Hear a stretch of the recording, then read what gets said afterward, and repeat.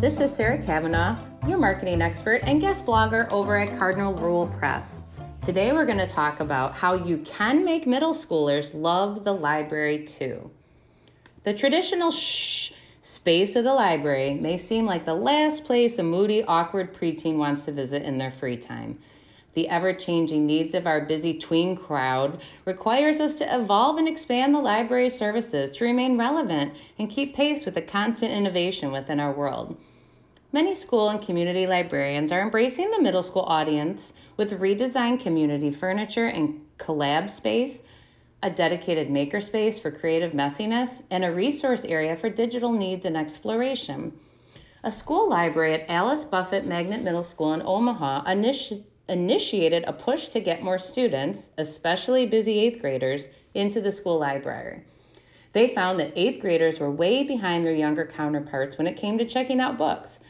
5th graders checked out 15,000 books last year. 8th graders borrowed just 3,000. The reason was unclear.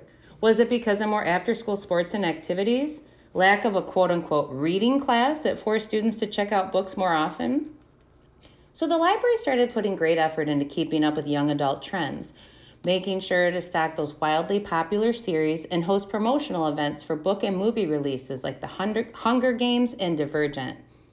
They also tried to make the library a welcoming place where kids know they can drop by to browse, ask a question, or do research for a school project.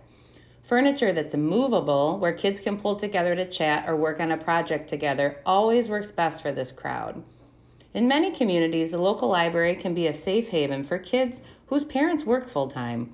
What may have been considered a nuisance to the library crowd is now considered welcoming teens and tweens in with hot cocoa and movies at 3 o'clock on chilly weekdays. Or you could offer a teen summer reading challenge with age-appropriate prizes. Consider pop sockets for their iPhone, $5 iTunes gift cards, or goodie bags with popular snacks.